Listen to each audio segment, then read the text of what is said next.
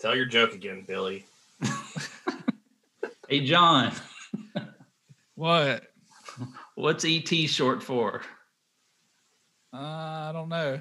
Because he got little legs. Ha! All right, Knee fake slapper. laughter, fake laughter. Yeah. Bad acting. We had some non-recording going on the first few minutes of this podcast.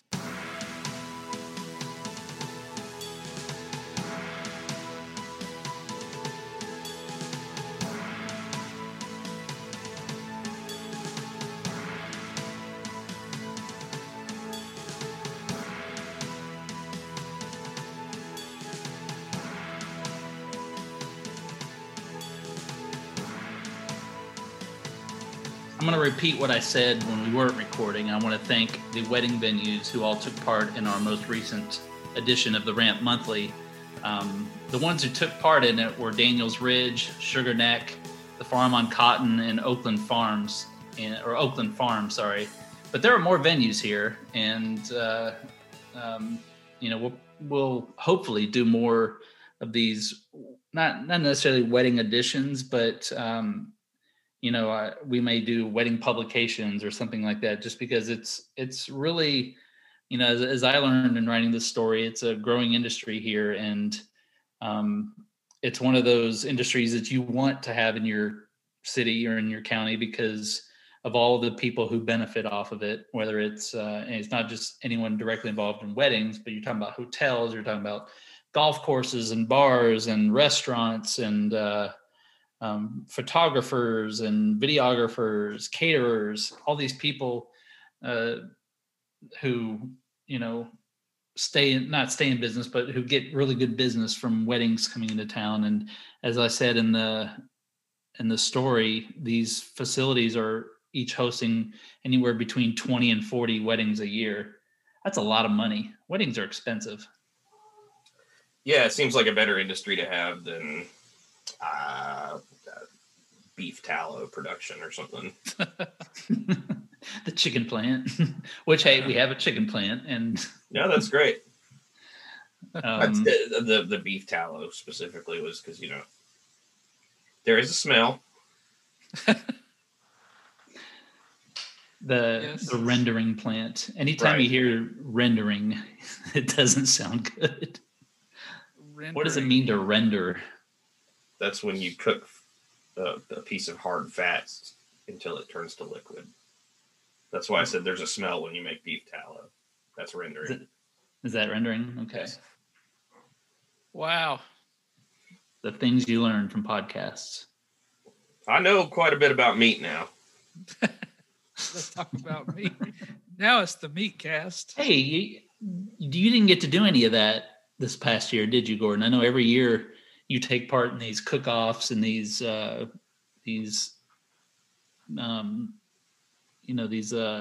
guess they're called cook-offs, but you do a lot of smoking of various plants. Briskets, but I know you do whole pigs and things like that, but you haven't been able to do any of that this past year, have you?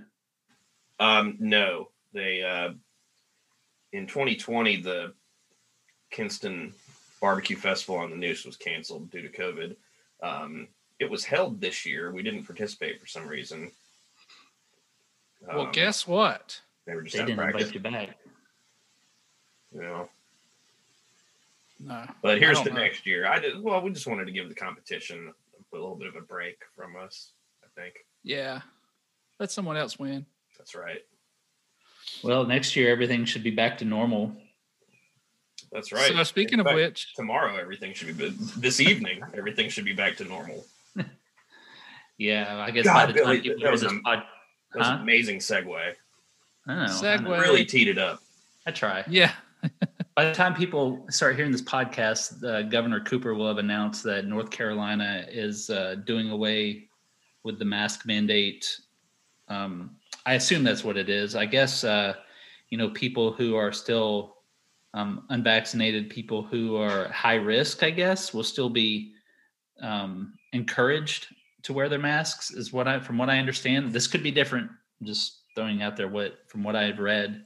But I guess for the most part, states like Texas have already done this, but masks will no longer be a state mandate, and I guess businesses will still be able to require them, but it will no longer be a state mandate. And while I'm happy about this, I'm fully vaccinated, as I believe the both of you are as well.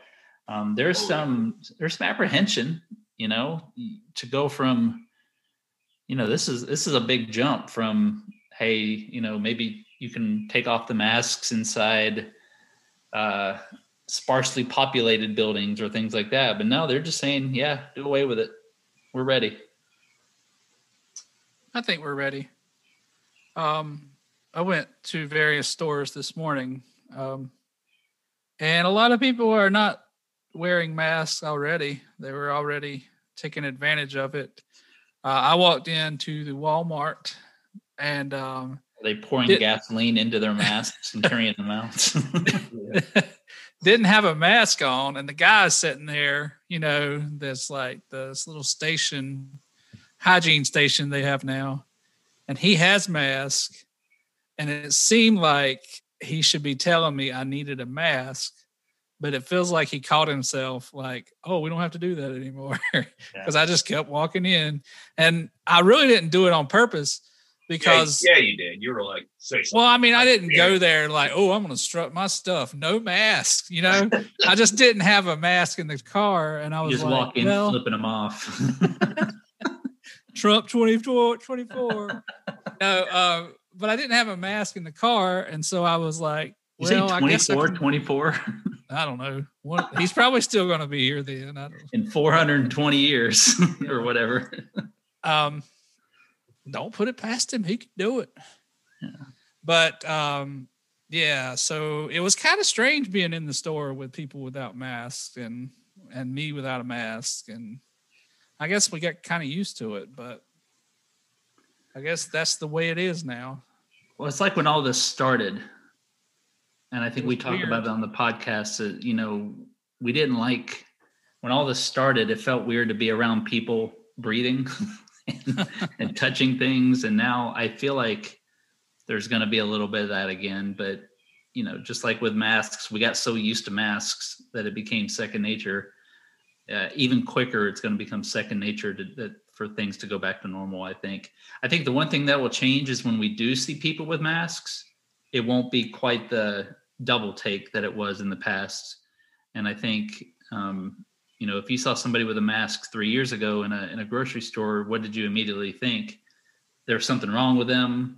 There was that they have problems, not necessarily that they were trying to protect themselves from your problems, but you thought they had problems. And I now think going forward, if you see somebody with a mask, you may not think twice about it. You're just going to think that, hey, they're just trying to be safe, whatever. Yeah. That's their choice. I think you'll see case numbers go back up again too. The difference being is there's a solution available for anybody who wants it. Yeah. Right. But, it doesn't necessarily, it's not 100% effective. If any of us who are fully vaccinated gets it, hopefully it will not be as severe as it could have been. I'm sure that you'll see some people, unless it mutates, still wearing masks. Well, yeah, there's news stories right now, high profile cases of people who have been fully vaccinated coming down with it. Bill Maher was announced yesterday, and I think you got members of the Yankees staff and a couple players who were also vaccinated and have it. So yeah, you're right. People are still going to come down with it, especially those who you have to be constantly tested. Like, I think going forward, if we're vaccinated and we come down with it, we may never know it just because it would be asymptomatic. But these people probably have to be tested on. I know with the Yankees in that case, they have to be tested on a regular basis. And so, of course, if they have it, they're going to find out that way. Whereas, we would only go get tested if we felt any of the symptoms. Yeah. Don't the Yankees suck this year anyway? Yeah, that's how they got it. Actually, was just from being terrible. It wasn't coming in contact with anybody. You know what I think? I think this is all some kind of hoax to cover up why the Yankees are so bad. Yeah, they've been hobbled. They ain't got COVID. They just got stinks. But I think that's one thing that will come back though is colds and flus will start coming back now because we were all not when we were all protecting ourselves from COVID-19, we were also protecting ourselves from all the other crap that our kids brought home from schools. And, now we're going to start getting that stuff again. And, oh, well, I guess it's a trade-off. Fun. So are we just going to go right back to normal? Huh?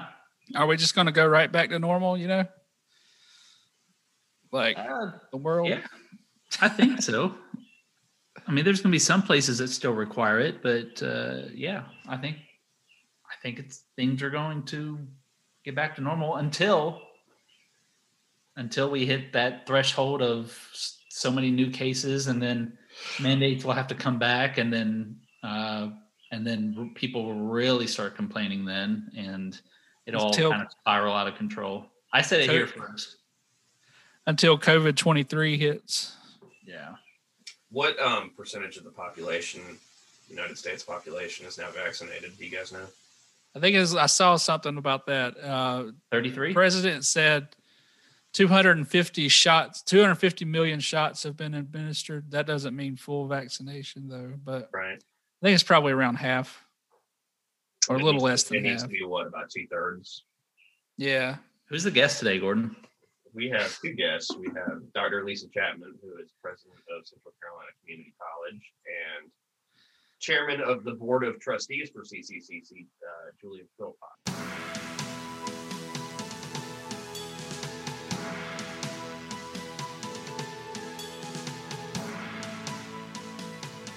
So I've got Dr. Lisa Chapman, who is president of Central Carolina Community College, and Julian Philpott, who is the chairman of the CCCC Board of Trustees, with me this afternoon.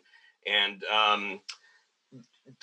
Julian had reached out to us here at the Rant with a letter talking about, as we emerge from the pandemic, the role that not just CCCC, but community colleges all over the state are going to play as we kind of come out of things. And, especially with the announcements today about, the lifting of most of the restrictions, I think that, the timing is good to talk about that. So I just wanted to, welcome both of you guys and thank you for coming on. And you both have fairly long history with the college. Is that right?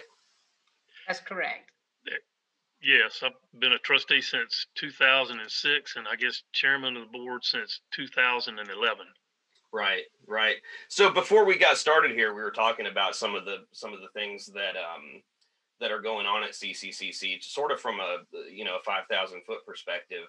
That a lot of times in the past, people have thought about community colleges as maybe like a step between going to a university or something like that, but that's really not the case in this day and age. And we've got so much new industry coming in. What role are you guys and your organization playing in assisting those industries with employee recruitment and helping people in the community navigate their way into these positions?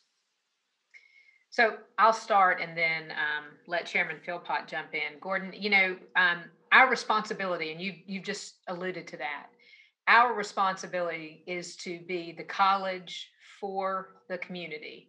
And in being the college for the community, we connect the talent with the employers. And so we spend a lot of time engaging with our employers that are legacy employers that are expanding their operations, and then employers that are coming here to ensure we know what their talent needs are. And then we also engage with potential students. And I would say, as we think about the great opportunities coming here, and I'll turn it over to Chairman Philpott and let him talk a little bit about what he was mentioning before, but just as a kind of an overview thought, we are very, very fortunate to be in a community that has the wonderful jobs coming, plenty of them, and very good paying jobs with great career potential. And what we want to do is ensure that our local residents are prepared to take advantage of those jobs. And we either do that aligning with our K-12 partners and ensuring there's a pathway for folks coming through high school. We have returning adults that may want to improve their skills and look at additional job opportunities. We have customized training where we go to a company, just spent some time with a company earlier this week, explaining to them that they tell us what they need, and then we design the project to meet that need. So our job is to ensure that we're connecting talent with the opportunities and to keep supporting bringing those opportunities here. And I'll let Chairman Philpott talk a little bit more about maybe the details of some of that. Thank you, Dr. Chapman, and thank you, Gordon, for having us on today. As I was mentioning earlier, we've got an outstanding educational institution in Central Carolina Community College. It's been one of the best in the state since its creation. We've been in existence almost 60 years now.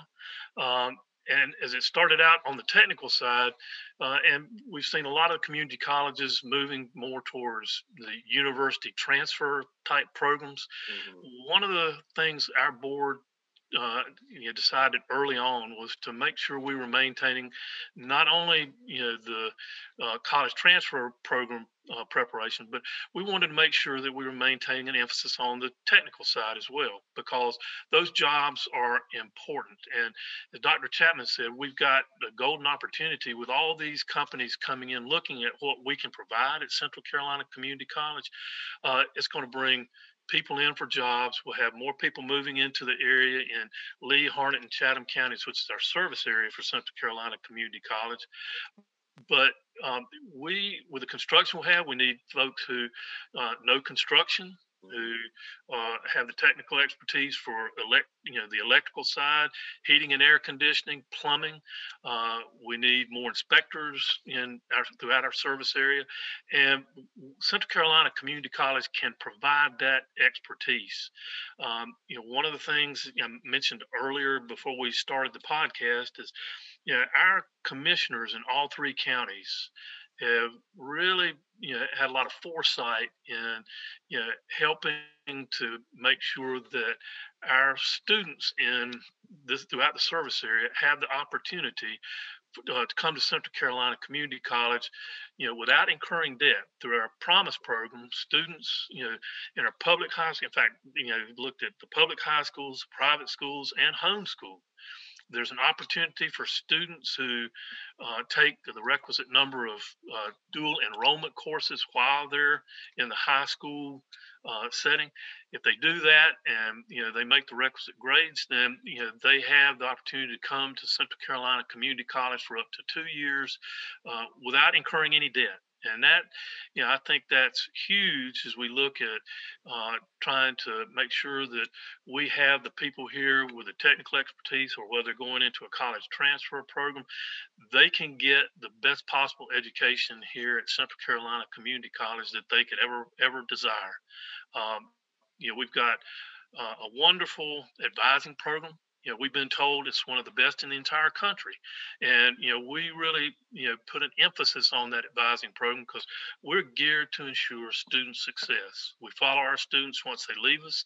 And, student success is important to us.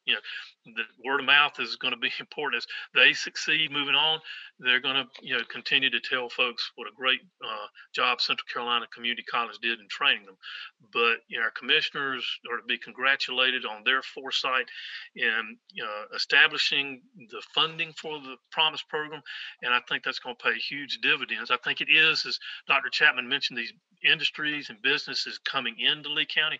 That was an important factor, to their looking and seeing that yes, we can ensure that they're going to, be able to attract and maintain that quality workforce that they need. Right. Gordon, I would add, before you get a chance to ask another question. I would add that Chairman Philpott mentioned the construction and the technical expertise and support we can provide there. Advanced manufacturing, certainly several different areas in there. We can help with people being ready to go directly into the workforce, right, through our programs. And then, and we can do the same with our life sciences, the biotech, which has exploded in this area. mm-hmm. We also have great partnerships with our universities, so people can continue their education, which is very attractive to the businesses coming in, so that they can continue to grow their employees, and we grow our own talent here. And I think that I would also make an important point as we look at the economic success in North Carolina, and we think about our demographics in the communities we serve. Something that's incredibly important is ensuring that we provide opportunities for economic mobility. Right. Can't maintain that success without the mobility, and that is just not going to happen if it doesn't come through us. Right. And we're ready to serve. So when you mentioned, relationships with the universities so that people could continue. I mean, are you talking about a situation where somebody may get a certification or even an associate's degree that allows them to get a job with one of these life sciences companies, who then may also say, look, we want you to come work with us, but we want you to continue your education at a university as well. Is that what you're describing? Absolutely. And, when you think about that, so we've got the Promise program that this community has said to our high school students, we're investing in you. We believe in you. So you can get your 2 years. We'll pick biotech. Mm-hmm. You can get your 2 years here, tuition free, and then be prepared for, with the 2 years, probably more than an entry-level position, but certainly an entry-level position in one of our life science companies. And then as you work with that company and they see the value of you as an employee, they're likely to put some resources in to help you complete that education. So Chairman Philpott mentioned debt-free. It could be debt-free all the way through, and that actually pays off for the company because they get a good employee that's going to stay with them, right? And we hear that over and over and over again. And that's got to be a factor in Lee counties and all the counties that CCCC serves, but the ability to attract these employers, because prior to the life science explosion here, there may not have been a whole lot of opportunities at any given college for a specific course of learning that addresses that, but you guys are able to develop those things and get them in place in time for these companies to be here. How does that process work of developing these new curricula and getting them into place, and what role does that play when you guys are helping the chamber and other people to sell us as a location to locate? Well, so one of the things that the community colleges have always prided themselves in is being nimble and able to respond to employer needs. And I think we've seen today how much more important that is. Our university partners see it as well, and they're working to ensure partnership with us to make that happen. But an example in the biotech area, we happened to be the company that we were having a conversation with was one of the biotech companies in the service area earlier this week. And what we can do for them is we can quickly stand up some short-term training that you may hear about biowork. There is a standard short-term training program for entry-level technicians or operators in some of our biotech industry. That can help an individual get some skills very quickly to be able to move into that field, and can help companies build up their employment, certainly at the entry level, pretty quickly. What we then can do is take that short-term training, and in fact, we do this, and we can do two things with it. One, we can customize that to exactly what that industry, that particular business, not just the industry, but that particular business would like to have. Mm-hmm. And we also build that short-term training.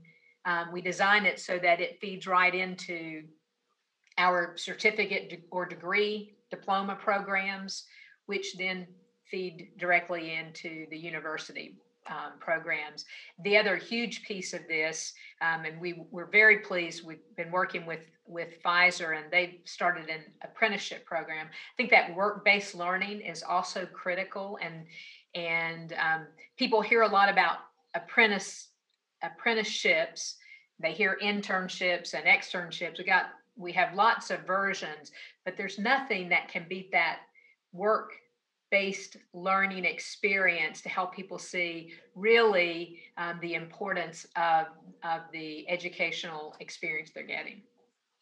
We saw that with our Caterpillar apprentice program. I mean, that was one of the first ones I think we had that has been very successful. And I think we're hoping that we'll see more industry, as it comes in. They'll take advantage of that with, apprenticeship programs, because I do think that's a real benefit. I think one of the other aspects for us at Central Carolina Community College and our service area is we've got a wonderful airport here in Lee County. And, that's, they're looking at expanding that, and, with the proposed rail service, improved rail service that we're going to have, we're in an ideal location close to the Research Triangle Park and, major universities with the Plant Science Initiative. I think that's a major reason that a lot of these biotech companies or biopharmaceuticals, they're looking in our area to have that close proximity. But we're to the point now that we can, with the Research Triangle Park and over at the at NC State at the new Plant Science Initiative, when they really get that new facility up and running, we can have companies coming in here. They can fly in here, or if they were going to, try and meet over at the Research Triangle Park, they really could fly in here and pretty much get there quicker than flying into RDU and fighting traffic to get over to the Centennial campus, or even getting to the RTP. It's that quick now. But I think, we just have a golden opportunity to continue to build on what we've built so far, and continue to build on that with even more businesses and industries coming in here as we're looking at new programs all the time, because we want to make sure that we're on the cutting edge at Central Carolina Community College. I know that in any day and age, this one particularly though, it can be hard to get your message out, and I know that we're glad to help you guys do that through doing stuff like this and running articles. But what things are you guys doing to kind of directly interface with the community? I know you have people in the high schools, but anymore you've got parents thinking about it when kids are really young. So what types of things are you doing to reach people, and what can people do to find out more? Well, and Gordon, we do have career coaches in the high school, and we do need to start earlier, and it has been a challenge with all of that during the pandemic year. Right. And so we're going to, I think a couple of things that are really important for us is that, one, the things that we do earlier, the things we do, say, for example, with middle school students, we have summer camps, we have 8th grade tours, we have weekend camps throughout the year, and we sort of put a halt on those during the pandemic, and we'll be reviving those. But I think what we know we need to do is really make sure that we're aligning those experiences with what we are then providing in terms of the dual enrollment, the Promise program that Chairman Philpott talked about, and connecting with the pathways that our high school partners offer. I mean, we're in this together, right? We're not in this to compete with each other. We're in it together to provide the best opportunities for our residents. So connecting the earlier experiences, I think, is critical. The other piece that we are working on now, and I think you will start seeing more out in the community, is we are connecting with our community members in terms of community events, whether it's a large sporting event, whether it's the farmers market, different days that we have in the community, and our recruiting team is already reaching out to say, look, we just want to be out there sharing the opportunity. And the opportunity is not come to CCCC. The opportunity is these are great careers. We can assist you with those great careers and make sure you know about them. Right. It's just a matter of being visible and showing up. That's right. I think, for trustees, that's one of the major, roles that we can have out in the community is taking advantage of every opportunity we can to spread the word about Central Carolina Community College. I know a number of the trustees who serve on the board with me don't miss an opportunity if they see somebody who's in high school, or they may be a waitress or a waiter at one of the restaurants. We will always ask, are you in school? Are you at Central Carolina Community College? And try and do what we can to help promote the college. That's I think one of the big roles of the trustees is to be that advocate, that cheerleader for the college out in the community. I know when my wife was teaching middle school at Wesley Middle School, and she, taught AVID, the AVID program, one of the things I told her is that if she would take advantage of the opportunity to ask some of our instructors to come out and present to the students at Wesley Middle School, it would give them the opportunity to see what we have available at Central Carolina Community College and give the college an opportunity to help recruit the students there. And I know when Laura Limpany was working at the college, she, I think, worked on one of the relays for the Segway. Back when it was being invented. And so she took a Segway over to Wesley Middle School and let the students take it up and down the hallway. But it's taking advantage of those opportunities. And we want to try and do as much as we can to do that. And then talking about the instructors, I know you mentioned the letter I had sent to you folks at the Rant earlier. We want to make sure that in providing the first class educational opportunity, that we make sure that we've got the administration and the faculty and the instructors in place to provide that first class educational experience. We've been concerned for the last several years that right now I think we're like 41st in the country, even though our community college system in North Carolina is one of the top rated systems, nationally. We've lost some key people to not to other schools in North Carolina as much as having them move to other systems like down in South Carolina. We lost 2 deans a couple of years ago on lateral transfers for more money and the opportunity where they felt they would get faster increases in salary than staying in the North Carolina system and staying at Central Carolina. We're the legislation I mentioned in my letter to the editor and to you folks is that we want to make sure that in maintaining our key folks and being able to recruit outstanding instructors when we have resignations or retirements, we've got to have a salary level that's sufficient to attract quality people. And it's vital to keeping our college at Central Carolina and system wide. It's important that we have a salary that's commensurate with the type of experience they're providing. Right. We're doing a lot of stuff with this pandemic. We know that even though and the universities do the same thing, a lot of times we have to remediate some students and get them where we need them to be for college courses. We know with this pandemic, it's going to occur more and more. We're going to be prepared to handle that, but we need to make sure that we've got the sufficient salary there to make sure that we can maintain and attract the quality instructors to provide that quality educational experience. Our folks have not received a cost of living increase, I think, since about 2007 or 2009. Wow. And while the legislature has taken a look at it, last year they had a separate bill because of the way the budget was constructed last year. They passed in one house, they passed the legislation, but it didn't get passed by both houses to provide the cost of living increase.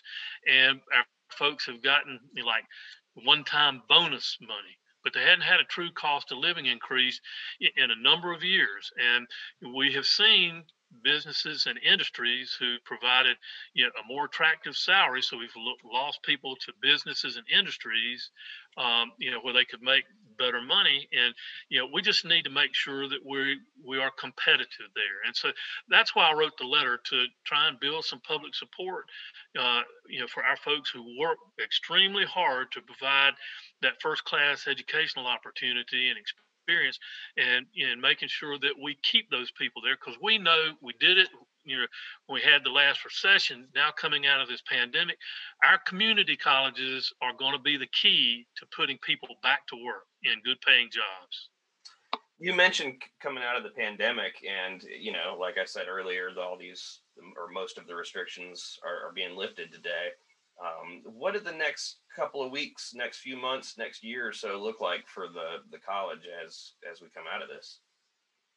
Well, so we're certainly going to take advantage of what we learned, with the challenges of this. And what I mean by that, first of all, we learned how important in-person classes are. Right. And so we have continued to build into our schedules more and more, obviously more of those in-person classes, waiting to make sure that we know what the state will allow us to do in terms of the number of students in the classes. But we also learned that many of our students also can take advantage of some of the support communication virtually that before we might have, we provided the in-person experience for them, and we might have also expected them to come in person to get some of those supports, or to ensure they've turned in paperwork or any of those sorts of things that we can actually spend a little more time communicating with them virtually through virtual office hours. So what I would say that we see moving forward is we are a blended college. And I don't know how, we got to figure out how to communicate that, Gordon. You help us with that. Sure. But basically, we are designing and delivering the way that our students need us to deliver. And that's taking into consideration that some folks have broadband access issues, and we haven't corrected that yet, right? You can give them all the technology in the world. If it can't connect to the internet, it doesn't do them a bit of good. Right. And then some folks have time issues where they need to ensure that we build the flexibility in. Some people, completely online is great for them. Some people need that flexibility. They need to come have some in-person experience, but they also need the flexibility to take care of their other priorities. When we talk about our students, the one thing that I always want people to understand is education is a priority to our students. You heard Julian say earlier, he was talking about the fact that this is not a second-rate education. It's a first-class opportunity for our students. We have first-class students. They're phenomenal students. And what they do that is very different than what Lisa Chapman did when she was more of a traditional university student is they balance a number of major priorities. And so our job is to ensure that we have a delivery that supports that, and that we provide the educational wraparound support services to help them do that. And so the other thing that we've done, Gordon, is we've continued to add a number of support opportunities, coaches, as well as resources to help our students. Okay, excellent. I always give people an opportunity, if there's something I haven't asked, or if there's something that you wanted to, just to make sure was included, and to give you an opportunity to tell people where they can go online to find out more. Well, so definitely you can always just go to cccc.edu, and you can find our information. There's a directory. Look at the president's office, connect with her, and I guarantee you she'll get back in touch with you. The website's good, and I think if people would go and navigate through that, they'll get a lot of really good information. One thing I want to say on behalf of our board is that we are extremely proud of Dr. Chapman and all the folks at Central Carolina Community College. This wasn't the time to be going through all the awards that the college has received, but I will tell you, how many years, Dr. Chapman, have we had finalists for Instructor of the Year and Staff Person of the Year? It is phenomenal with the number of folks who have been finalists or who have actually won the award. We probably would have more winners, but they couldn't award it to Central Carolina Community College every year. But our folks out at Central Carolina Community College are just fantastic, and they are totally committed to making sure that the student experience is top notch. And as a board member, I couldn't be more proud of the work that all of our folks are doing and will continue to do as we get through this pandemic. This is, everybody talks about how tough a year this has been, but I know we have been extremely nimble and flexible at Central Carolina Community College, and it's paid dividends and will continue to pay dividends for us in case we have something like this moving forward. We've got a template that will help us be even more creative as we move forward in our next century. And I think as we look at the Magnetti Morelli property that our commissioners are working to secure for Central Carolina Community College, that's going to pay huge dividends for the college and our community, our service area, for the next 50 to 60 years. So I want to express on behalf of the board and the folks at the college our appreciation to the Lee County commissioners for their willingness to work with us and trying to secure that Morelli property for the college.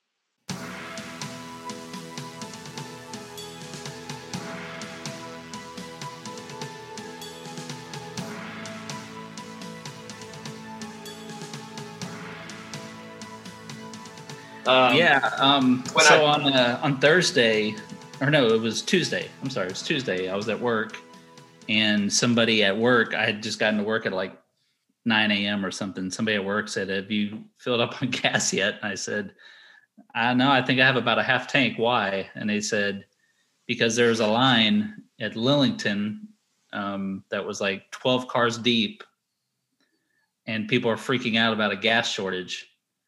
And I said, "Oh, okay. I guess I better get gas," which again is not the thing I should have said. I should have said, well, I won't panic, but I also didn't know where I was on my tank, and I needed to get home from Harnett County. Well, so I went to the Blues Creek station, and there was no line there. They only had premium left. I filled it up, and by the time I had put the nozzle in the tank, and by the time I was finished, there was 8 cars behind me. Yeah, I think your concerns are warranted because hold on, I'm yawning. Sorry, cut that out. Boring you, John. That is I think your concern is warranted though, because you do commute. But I saw a lot of people that obviously don't commute, and they were filling up trash bags, and that was bad. Yeah, not a good look for North Carolina. We were like the worst state, weren't we? Yeah, like by far the worst state. I talked to my family, and I guess Texas was at 0% gas stations that were empty. And but like in Texas, can't you just stick your hand out the window and get gas? Yeah, you can just like siphon it straight from the ground into your tank. But no, they were wondering why is that happening here, and I didn't have a good answer for it. It was because our governor said, "Hey, look, there could be a shortage." Move. Yes, it was definitely a bad move. Well, a lot of people I saw saying, "Well, the media, makes these people." Well, at some point, don't you have to, even if it's true that the media did this, which the media is an awfully wide umbrella, but even if you take that statement at face value, shouldn't we blame stupid people for their own stupidity sometimes? Yeah, and not just on this issue, but on any issue where the media gets blamed. Yeah, I'm anti-stupid people, but North Carolina, if you look at the map, is also more affected by the pipeline than any other state because it's kind of our one source of gas. Most other states have, well, I think we have another pipeline, but I mean, if you just look at the map of where it goes, other states have a lot. I don't know. It just seemed like we were most affected. But maybe we're the most stupid too. So I went around this morning, like I said, and wait a minute, was that in? I went around this morning and finally found some gas in Tramway at the one of two Circle K's in Tramway across the road from each other. And there was like no line or anything. And I just pulled up to the tank and got my gas. And I guess maybe the lines are dead now. I don't know. And you lit a match and exploded the rest of it. And I filled up my tailgate and I drove 2 miles down the road and started selling it for double. There you go. You put it in the back of your truck and it's just sloshing around back there. I saw people on Twitter posting like Craigslist posts of people charging like $10 a gallon for gas they had ordered. I mean, it just goes to show that this country will panic at the drop of a hat, and that if shit ever really did hit the fan, zombie apocalypse or something like that, we wouldn't last. We would kill each other instantly. We would every man for himself pretty much. Yeah. I guess I've accepted that. I had about a half a tank of gas on Tuesday morning when I woke up, and I needed to go to Raleigh that day. And a half a tank of gas is about exactly enough to get me there and back. So I needed to find gas, and I went to several places, and I finally found it out in Lemon Springs. And I had to wait in line, but there was no fighting or chaos. Didn't you hear a story about some chaos, John? Oh yeah, apparently. Well, there was that fight in Nightdale. Did you see that on Twitter? I didn't. It was like this man was sitting there, and I guess he cut the lady off. So the lady got out of her car and came and spit into his car, like into his face. So then he gets out and he spits on her, and then they just started fighting, and it was pretty bad. And I saw that there were several arrests made at that one, and I think there were some others around. I don't think we ever got any kind of confirmation of fights in this area, but I heard rumors of them, and I don't know if we can discuss them, but people got heated there for a while. Yeah, it escalated. Yeah, escalated quickly. It really got out of hand. Yeah. You think gas is like the one thing we can't live without? It would make things difficult. Yeah. It really would. Like, I guess water electricity. Yeah, water and electricity. I think we could survive without electricity. Gas has to be a top 5 thing, though. I mean, we would survive, but some people need it to get the other, whatever, 3 or 4 things that are more important. So, it would be. Yeah, it's such we've gone without power for days at a time after hurricanes and stuff like that. So that's doable. It's very inconvenient and uncomfortable, but it's doable. Without water, we would die. Yeah. Pretty immediately. It would got three days, something like that. Bought bread and milk when I heard about the gas shortage. Yeah. Filled your new garage up with bread and milk. Yeah. Tell us about your house. I moved in my house 2 weeks ago. The long nightmare is over. These past few months, I've talked about this housing market, and believe it or not, it's gotten even worse. Like we were talking, my wife and I were talking about the other day. We ended up getting this house. We paid just a small fraction above the asking price. It wasn't ridiculous. It was 2%, whatever. You've got houses now that are going 25 to 50% over asking price. People who are making initial offers that are $100,000 over the asking price. Our timing couldn't have been worse. We sold our house and we made some money off of it because of the market. But had we even waited a couple more months to sell our house, we probably would have made even more money off of it.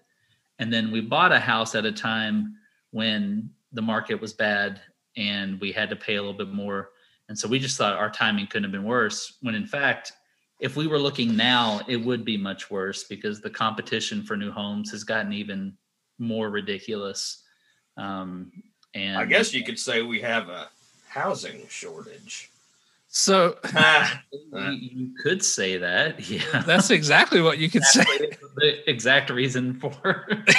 So the only thing I want to say about the new house, other than we're very happy here so far, our garage is a mess, everything's great, is that I now live within walking distance of one Gordon Anderson, and we had a Rant meeting at my house this week. And sorry we didn't invite you, John. You're within driving distance, and since you have to get no, I was invited. I just didn't want to go. I just passed on that. No. Yeah, Gordon and I were laughing like bastards about the fact that we live in a neighborhood where everybody around us is very established, and we're just kind of the newbies. And maybe here comes the neighborhood. Maybe one day we'll be accepted, but you guys, housing values are plummeting. That's right. There goes the neighborhood. Yeah. So, so I mean, I'm not going to lie. I've looked at the Zillow, and if someone offered me what the Zillow says my house is worth, I would probably take it right now. Yeah, a lot of people would. In a vacuum, yeah, but you have to buy a house though. I know, that's the bad part. Yeah. I talked to Ashley about it. I was like, hey, let's just buy like a mobile home and put it somewhere and then just wait it out, If someone offered me the Zillow value of my home, I would take it, but I would not sell my home to them. So what I'm saying is, if somebody offered me that money, yeah, sure. But I'm going to live here. Not interested in selling my house, though. Hey, maybe you could work it out where you could rent from them. Yeah. Sell it to them and rent from them. That's probably did you see that used car prices are also skyrocketing? Yeah. Because of this whole silicon chip shortage. So I ain't going to lie to y'all. I bought a truck the other, in November. Why would you lie to us about that to begin with? I don't think I ever told you that. I own a truck now. You didn't. No. Look, guys, I have something that I've been sitting on for a while. I have to be completely honest. I bought a truck in November. Let me tell you about this truck, though, y'all. Y'all haven't seen it. It's huge, and I love it so much. I'm not going to lie. Gigantic. I've always wanted a big truck. I've always wanted a huge truck, so I went and bought one. And now that we're going back to work, that is not a good idea. Now gas has gone back up to $5 a gallon, and I was like, oh, we'll stay home forever. No man can stop me. I'm buying a truck. I looked at Auto Trader. All of this is just absolutely terrible. So I looked at Auto Trader, and the trucks are going. The used version of my truck now is going for more than I paid for it.